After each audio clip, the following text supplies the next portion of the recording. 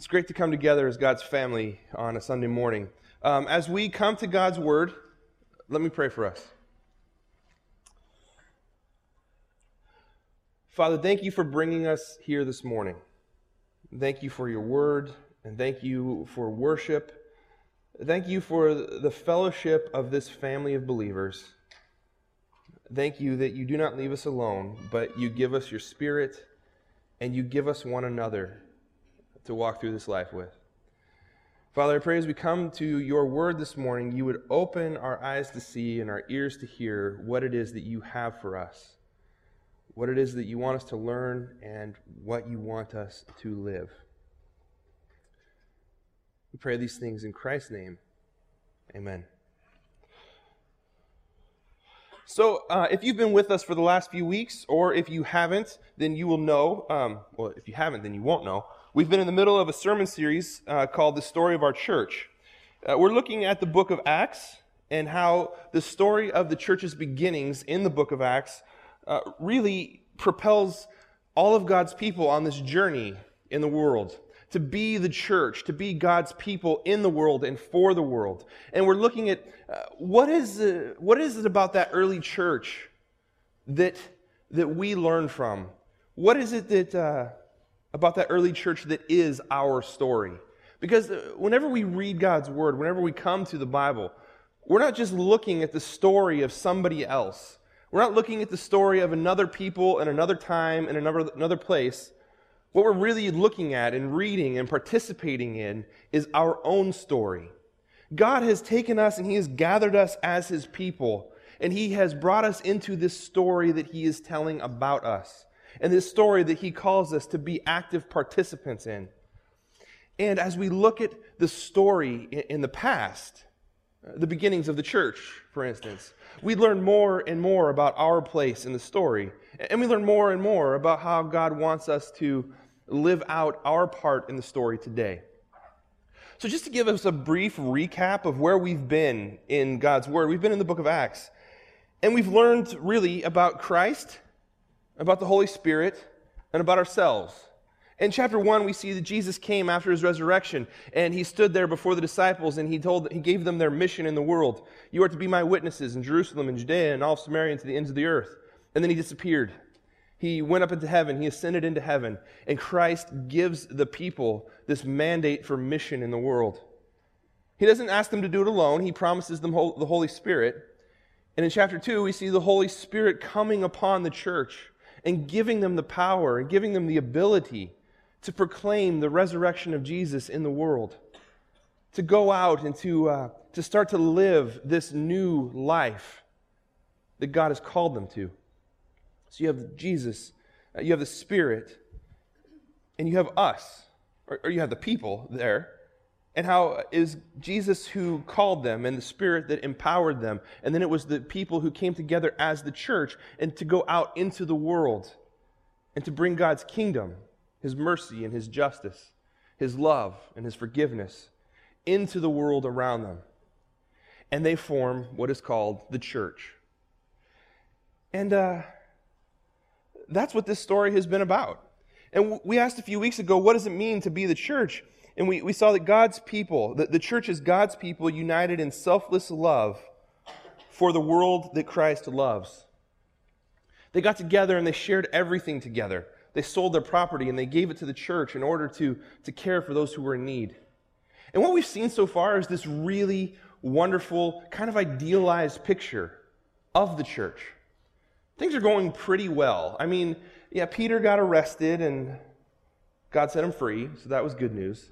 We had that one incident with Ananias and Sapphira, but let's just push that to the side. Things have been pretty good in the life of the church.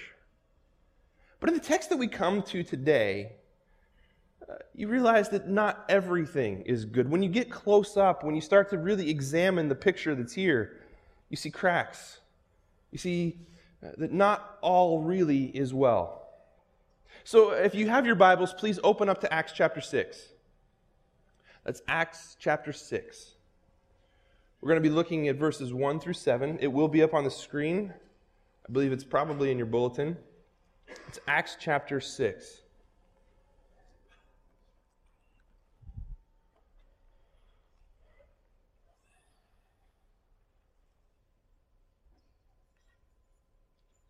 read it from the screen.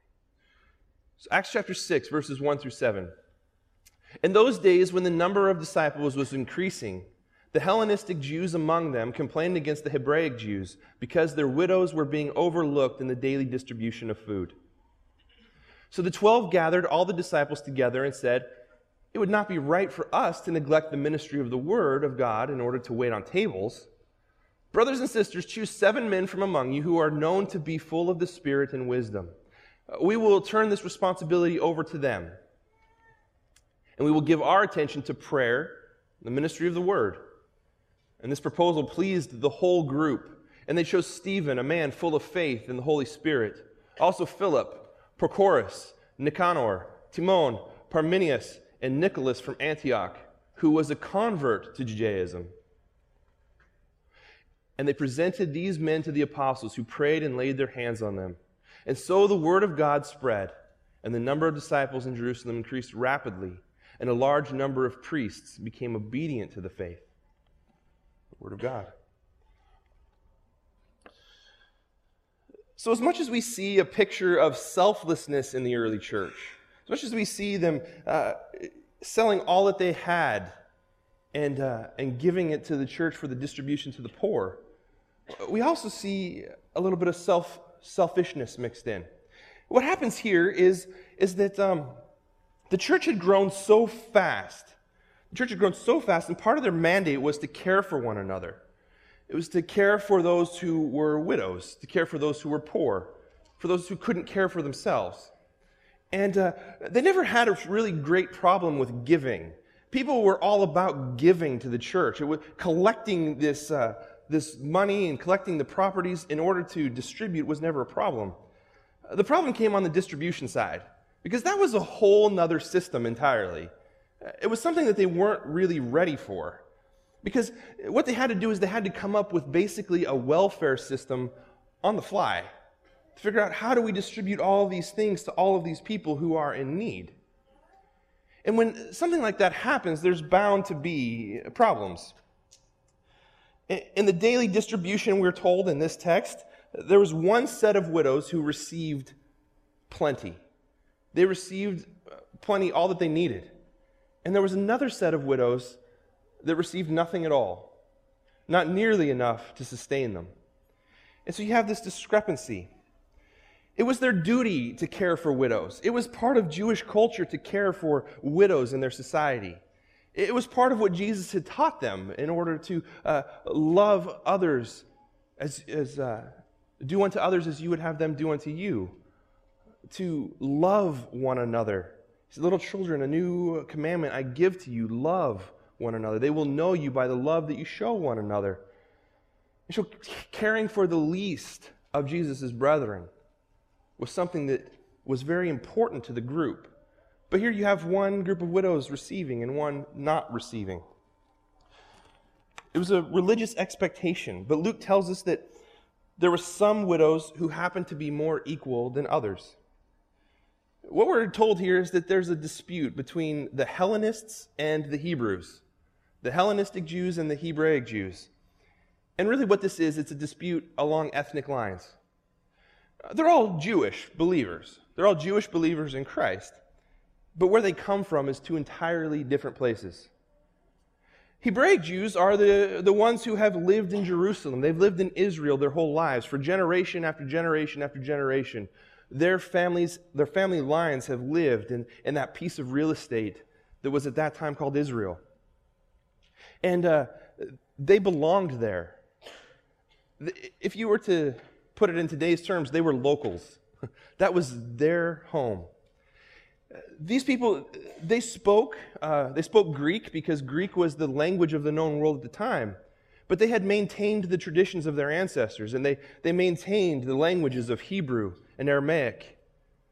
They considered themselves very Jewish. They had held on to that Jewish culture that defined them. The Hellenistic Jews, on the other hand, were completely different. For hundreds of years, the Jewish people had been scattered all across the known world. They had lived in every country imaginable. They had been enslaved or they had been free. It didn't matter, but they had been everywhere. And these people, These people largely were coming back to Jerusalem and bringing their families back to Jerusalem. A great pilgrimage back, especially at the end of their lives, because it was a very special thing to die in Jerusalem, to die in the city of God. If you were to die in Jerusalem, you had the special right to be buried in Jerusalem. And so these older families, these older couples would come and they would move back into Jerusalem so that they could die there, so that they could be buried there. But what this meant was that they were viewed as outsiders. They were not locals. They were not people who really belonged there. They had not maintained the traditions of their ancestors. They did not speak Hebrew or Aramaic. They only spoke Greek. And so they came back into the city. They came back in with very limited resources, with very limited family around them. And when the husband would die, the widow would be left on her own to fend for herself. There were social programs in place, but once you joined up to that new upstart group of Christians, those pretty much got cut off for you. And you were left at the mercy of the church. So if you were a Hellenistic Jew, if you were a widow from the Hellenistic side, you were viewed as coming in as an outsider and stealing the resources of the community. So I'm not exactly sure what happened, but the Hebraic Jews, maybe they had an inside man in the delivery truck business where he would just skip the last stop on his route and not drop off that food. Maybe when they waited on the tables, they intentionally left the Hellenistic widows to the very, very end so there would be nothing left for them. If there was anything left, then maybe that's what they could have. Whatever it is, what we see here is the beginnings of the very first church split. And it is completely and totally along racial and ethnic lines. So the complaint arises. Hey, these guys are doing this to the widows. And really, literally, the text says that a murmur went around. A rumor went around the entire community that this was going on. And this is how the life of the church begins. We share everything in common with everyone except for those who are not like us. This is an issue of justice for the poor. It's an issue of justice for God's community. It's an issue of what it means to live as God's family. So as we come together as the church, how do we overcome this? How do we overcome this favoritism or this racial segregation or the prejudices that we have or the inequality that we find within our community? Because, make no mistake, this doesn't just happen in Acts chapter 6. I mean, this happens right now. You and me, we learn this very young, don't we? We learn how to differentiate between people. We learn how favoritism works. For me, when I was about 10 years old, I found out I had a brother. I had a stepbrother. Didn't find out until then. I met my stepbrother. My stepbrother was 5, I was 10. I would spend the summers at my dad's house. My dad would go to work for the day. I was with not my stepbrother, he's my half-brother. The day with my brother, with my stepsister, and my stepmom. My dad would go to work. And I don't know what it was, but I always got in trouble. Always got in trouble. Now, I know I'm a troublemaker, but sometimes people around me get in trouble too, but that just wasn't happening.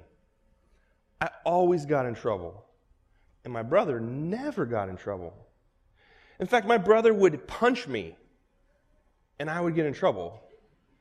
In fact, we would be playing Super Mario Brothers, and he would die on the video game, and I would get in trouble. I mean, those are some of the lighthearted things that happened, but it became a pretty serious deal for a 10-year-old boy. I remember sitting down with my dad, and I don't know who said it. I don't know where I heard the words for the first time, whether it was from my dad or my stepmom or somewhere else entirely. But at that time, I distinctly remember learning the phrase, blood is thicker than water. Blood is thicker than water. That you're going to care for somebody who is your own blood before you're going to care for somebody who is an outsider. And the harsh reality is that that's pretty much true. That's pretty much what we do. We separate into groups, and we care for those who are like us, and we prefer to spend time with those who are like us, and we push away those who are other than us. It doesn't just end in childhood, it carries on into adolescence. We get into high school, and it becomes very clear very quickly that there are the popular kids, there are the skaters, there are the surfers, there are the hicks, there are the stoners, there are the goths, the emo kids, there are the nerds, the geeks, and the dorks. Those are three subcategories of one larger group called the dweebs. And we separate into these groups, and we pretty much know, I know exactly who I am, and I know exactly who you are. I'm in this group, and you're in that group, and we don't talk. Or if we do, we fight. Or whatever. We do this in high school. As I've worked with high school students at GRX, one thing I've learned is that one thing that parallels everything that's happening in this text right here is the immigrant experience. I work with high school students whose families have immigrated here from other countries, families who want desperately for their kids to maintain the traditions and the languages of the nations that they've come from, the culture and the history that their families bring to this country. And I've worked with high school students who want nothing to do with it. They want to have nothing to do with it because I don't want to be defined by that generation. I want to be defined by myself and by the culture that I live in now. I remember sitting down with a group of kids. I'm pretty sure, if I remember correctly, they were all Korean high school students, and talking about some of the cultural expectations that they had in their families, specifically surrounding dating. And a couple of them were like, yeah, my parents don't really care who I date. You know, I could date a white girl, I could date a Hispanic girl, I could date whoever. One kid was like, no, my parents have made it very, very clear that I will marry a Korean girl because a white girl will not cook for me. And that might be true, but I asked him, I said, how do you feel about that? And he said, oh, I'm marrying a white girl.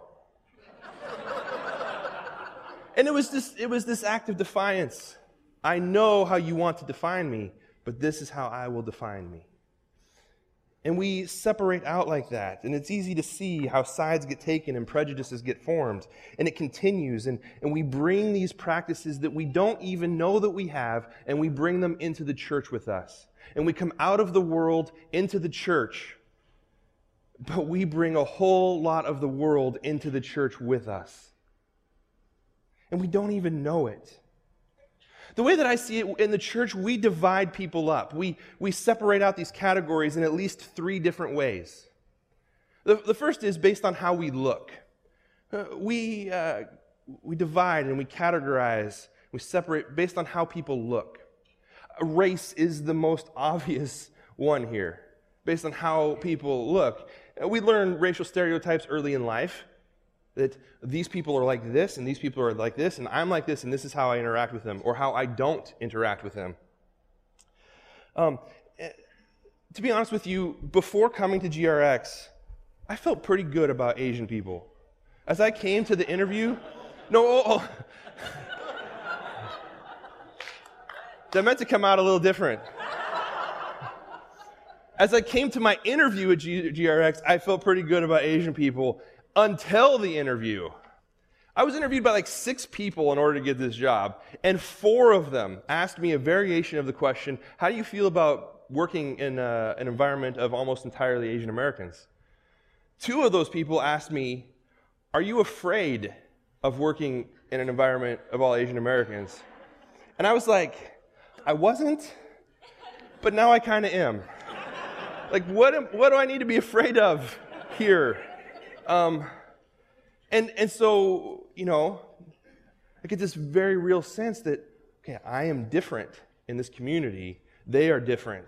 And for a while, I think I held people at arm's length because I wasn't quite sure what to do, how to bridge those gaps. And it didn't help that the first day I started at GRX, a group of college students came to welcome me. They gave me a really nice gift basket, and one of them said, hey, nice to meet you. What's it like to be a part of the most oppressive race in the history of the world? And I was like, I got nothing for that. I found out later he was joking with me, which was a relief, but it still felt odd. And I come into the church, I come into my workplace or wherever I am, and I come in and I have these prejudices and I have these expectations or I have these stereotypes, and so do you. You might not even know them. And once you get here, once you get to that place, you acquire more. There are things about this community of people that I've been like, man, I love this because it's so different from my experience in the world. There have been things about this community of people that I've been like, I just don't get it, And really, it's the school thing. Man, how important is school? Like, I don't know, and I'm not saying it's everybody, but what I am saying is that when I work with high school students and junior high students, I have some students who have so much homework, and so they don't just go to school, they go to academies, and so much homework and so many extracurricular activities that I can never have a midweek event for high school and junior high students where we can come together and worship God because we're always hitting the books. And that's one way that I'm just being honest with you, that it's a prejudice, not a prejudice, but an expectation that I've gained from this community that, okay, this is a value that's really, really high. And it's a good value, but it's way different from mine. I mean, I value education. I have a PhD. But I also value high school kids being high school kids. I'm not saying that everybody does that, but let's just move on. The fact is that churches separate over race. You have the black church down the street. You have the Asian church here, First Chinese church, First Korean church over here. You have white churches over here. You have a Hispanic church over here. And we separate into all these different categories of churches. It's not inherently bad to worship people with people who are like you. But it makes me wonder, why have we separated like this? Why is there not more integration? Is it because we look at other people as other than us?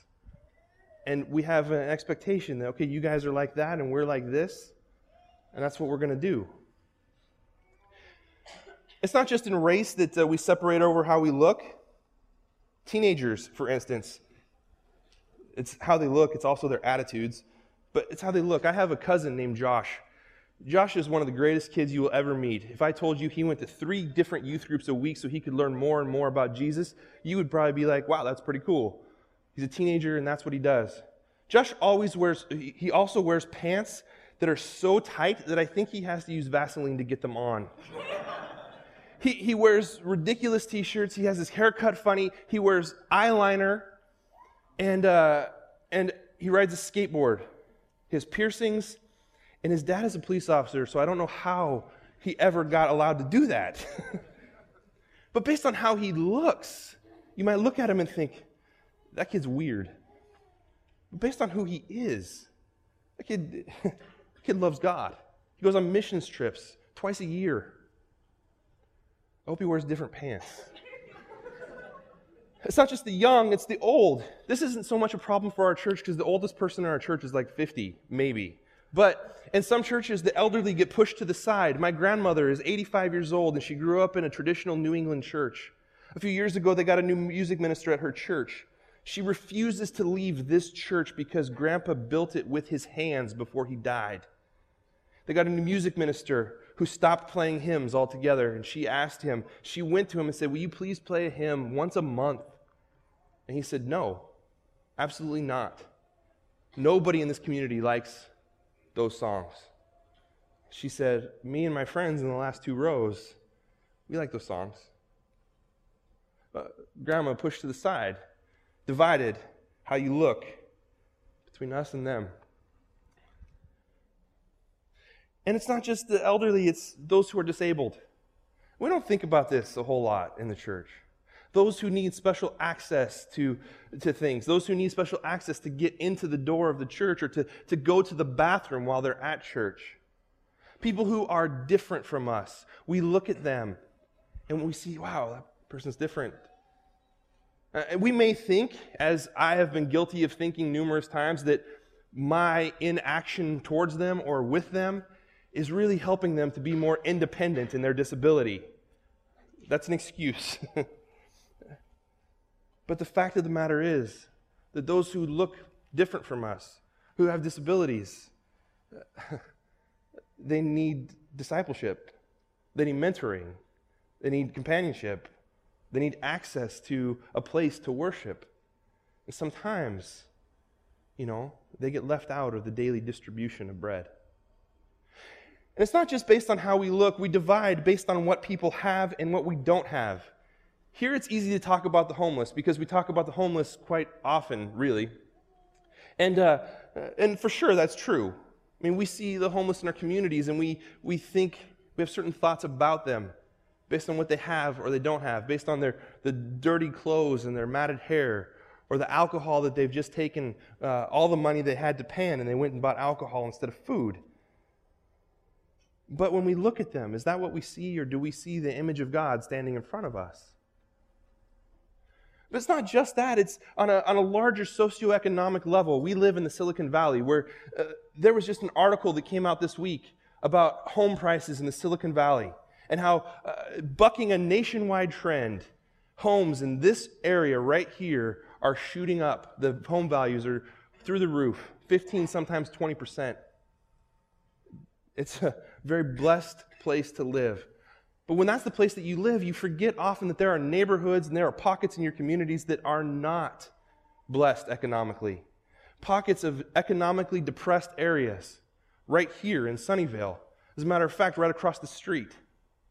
And these neighborhoods largely fall on ethnic lines. And so you have a large number of people of a particular ethnicity living in the same place in an economically depressed area. The fact of the matter is that it's right across the street, right there. Do we do ministry right there? Up until very recently, no, we did nothing in this neighborhood. Until Kids Zone, because they're amazing, they started blanketing this community with flyers for our events, our large church-wide events that we're doing, and they enrolled all of you to help go and distribute those flyers. And that's an amazing first step towards bridging that otherness that's there. But what about us going to them and not asking them to come to us? I don't know why we're not doing ministry right there, really, to be honest with you. But if it's because they are other than us, I think what Luke's telling us is that that's not a great reason. The third way that we divide up is based on what we've done or what people have done to us. That's how we separate ourselves out. When I was 20 years old, I would go to the juvenile detention facility every week, once a week, and I would meet with these kids who had been placed in there for various reasons. And we would speak to a large group, and then we would meet one-on-one with these 15, 16-year-old kids. And I remember very clearly one night meeting with a 15-year-old kid, and he wanted to pray to receive Christ, and he was so excited about finding a new lease on life. He was getting out in 2 weeks. And I said, hey, man, you should come to my church, come to my youth group. We're going to set you up. And I was so excited. I was so pumped up about this, right? And I got up to leave, and he said, don't you want to know what I did? And I said, I don't care. You can tell me if you want. And he said, I molested my baby sister. And I remember my heart sunk. And I didn't know what to do or to say. And I got outside of the facility. I got on my phone. I called my youth pastor. And I was like, Jim, I just invited a child molester to church. I just invited this kid who molested a baby to church. I'm sorry. And my youth pastor said to me, why? Why are you sorry? Do you think that he doesn't have a place in our church?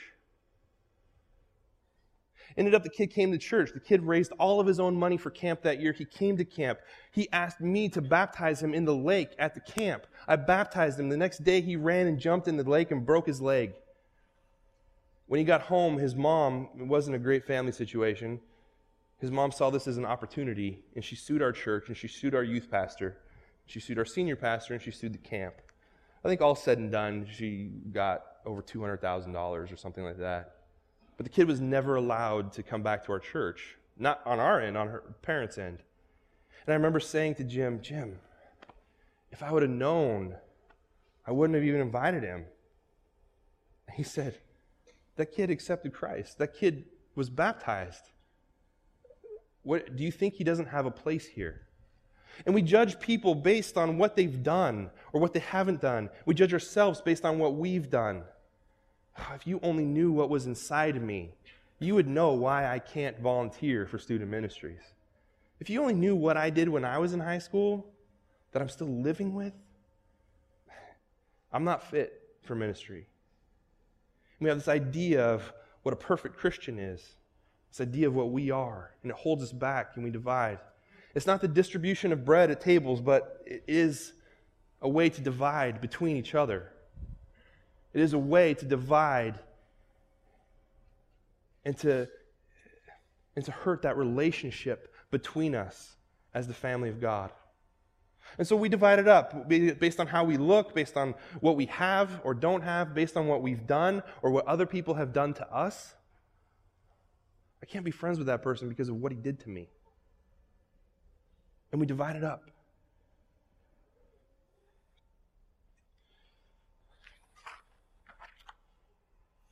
And so God is pretty amazing here. God is pretty amazing because with our preconceived ideas and the new ones and living in community, all of that can be tough. How do we move past all of that? How do we move past all of those prejudices that we bring to the church with us? God's pretty amazing here because his response is completely and totally brilliant. Yeah, he doesn't even give this whole lecture about reasons that you should like black people, or reasons that you should like Asian people, or these are the reasons why you should get rid of your prejudices. God gives us no reasons for anything. There's no reasons here whatsoever. What God does here, what God does is that he empowers the apostles to equip the church to overcome exclusion and discrimination by having them serve one another. By having them serve one another. The apostles tell the church to choose 7 to be over the distribution of the bread. People who are of good reputation. People who have the Holy Spirit. And the church chooses 7, and the apostles commission them. And it is extremely likely that every one of the 7 that you read about right there is a Hellenistic Jew. They are people who are from the offended party. And so when they're appointed, I'm kind of like, okay, we're going to get some revenge going on here, right? Take that, widows. But no, they don't. They don't meet inequality with inequality. What they do is they serve one another. They serve the entire community of God's people. They serve those who have offended them. The ones who are the offenders submit to the service of those who are serving. And as they serve one another, they learn more about each other. They come into a greater relationship with one another because something happens when you serve one another. When you serve someone, you're acknowledging that that person is worthy of your action, of your effort, of your time, of your attention. You're acknowledging that that person is worthwhile, that they're even made in the image of God. You are expending your time and your energy in giving to somebody else. And when you serve, you become fully invested in the life of another person. When you serve, the person who is other than you becomes your friend, becomes your brother, your sister in Christ. When you are served by somebody else, you have to acknowledge your dependence on somebody else. You have to acknowledge your dependence pretty much on somebody who is different from you. To acknowledge that you can't do this on your own, that you need somebody else. You also have to acknowledge that your weaknesses are completed in the person of someone else. That God makes us to complement one another. That where I am weak, you are strong. weak, I am strong. And we come together as the church, and we serve each other out of our gifts to bring about the kingdom of God in the world. That's how the church lives together in family. God gifts us to serve one another in equality. That's how we get over the prejudices that come with us and confront us. And we confront them and we learn from them. But we acknowledge that God gifts us to serve one another in equality. There's plenty of opportunities for us to serve one another right here. To serve others right here in this community. In terms of how we look, we've made a lot about this trip that the staff and leadership team is going on, and we've invited the congregation to go on called Journey to Mosaic, where we take 4 days and we explore the stories of the African American story, the Hispanic American story, and the Asian American story in California. Because part of serving one another is committing to learn that person's story. You're welcome to come on this trip and engage in that process of learning. And just spending time together with people who are different from you. Coming up with a plan to reach this community that surrounds us at King's Academy. You can volunteer in Kids Zone. I know that kids are really intimidating. They're intimidating for me. They are other, for sure. But you can volunteer in Kids Zone. Serving children, serving the parents who are around you who have kids, in high school ministry. And maybe you come and you serve in high school ministry and you decide, I can't handle this. These guys are too crazy, because they are. But then you know them. You know them and they're human to you. And you realize that these are kids that just need Jesus. We can engage and care for the disabled. Those who have special needs, we spend time thinking through their needs. Spend time asking them, how can I help you? In terms of what people have, in terms of what we've done. You don't have to go to a youth detention facility, although it's an experience. You don't have to do prison ministry. But right here, you can be an advocate for the person next to you. Is the person next to you, has that person sinned against you? You can be proactive and go to them and sort it out and offer forgiveness so there's no longer this division between you. Have you sinned against somebody? Go to that person. Ask for forgiveness so there's no longer division between you. We forgive one another. We love one another. And these are the ways that God builds us as we serve each other with gifts. We serve each other in equality.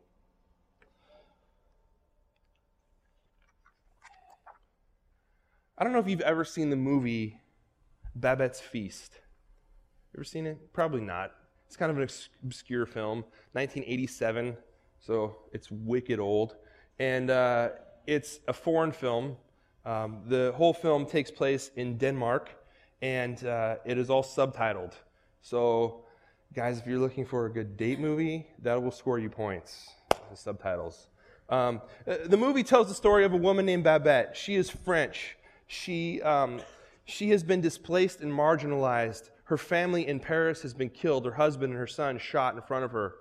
And she seeks refuge with this tiny little religious community on the coast of Denmark.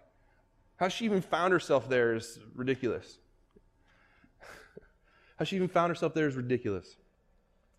And she ends up there. In this religious community, it's about 10 people who...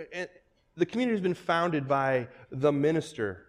He's the father of the 2 women in the story that Babette lives with. The minister has been long dead, but they still honor his memory. And Babette comes into the house and she begs them, please let me serve you. I have nothing else. If you don't let me serve you, I will die. And she spends 14 years serving the sisters and serving the community. And she learns how they make bread and how they give this disgusting bread to the shut-ins. And how they buy groceries and they spend way too much money on the things that they buy. And she starts to make the food better. She starts to spend less on groceries but come home with more. And slowly, Babette improves the life of this community, even while the relationships between the people in this church deteriorate. I remember when you sold me that wagon full of lumber, you cheated me. Yeah, I cheated you. That's okay. And the other guy says, well, that's okay because I got you back and you didn't even know it. And then you see a woman say, I remember when you said these things behind my back. Well, you deserved it. And another couple was, I remember when you made me cheat on my husband with you. It's all very scandalous. And there's this division in the family, and there's no more focusing on God. There's no more singing songs together. There's only backbiting and stabbing each other in the back. And what happens is that for the minister's 100th birthday celebration, Babette volunteers to cook them a beautiful French feast. She takes all of the money that she has, everything that she has, and she cooks them this incredible banquet that she sets before them. And as they are engrossed in the food and they're engrossed in her service, they start to talk with one another and they start to love one another, and the barriers between them start to come down. And after the feast is over, the two sisters say, well, Babette, this was amazing. We expect you'll be returning to Paris now. And Babette says, I won't be returning to Paris. I spent every penny that I had on the meal. It turns out that Babette was the head chef at the most exclusive restaurant in Paris before coming to Denmark. And she took all of her talent, she took all of her possessions, and she gave them for the life of the community of God's people. And as she did, as she served them, the distance between them was bridged, and they came together, and they worshiped God, and they were healed. And that's what God does with us. As we serve one another, as we recognize not that you are other than me, but that you and I are God's image together in the world. We serve one another. The barriers are broken down, and we love one another. And we serve together for the kingdom of God because God gifts us to serve each other in equality. Let me pray for us.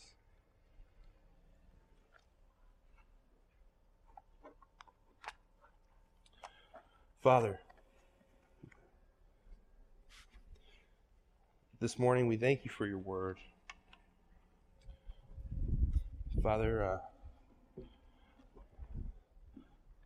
I acknowledge the things that I bring to the church, the things, the attitudes and the expressions that were formed in me before I even got here, before I even knew you. Father, I acknowledge them. I know that they're there. And I pray, Father, that you continually bring them up in my mind, in my heart, to recognize how am I acting to divide my brothers and sisters? How am I defining other people, especially in terms of how they are different from me, as if I were the standard? Father, we do this in the church.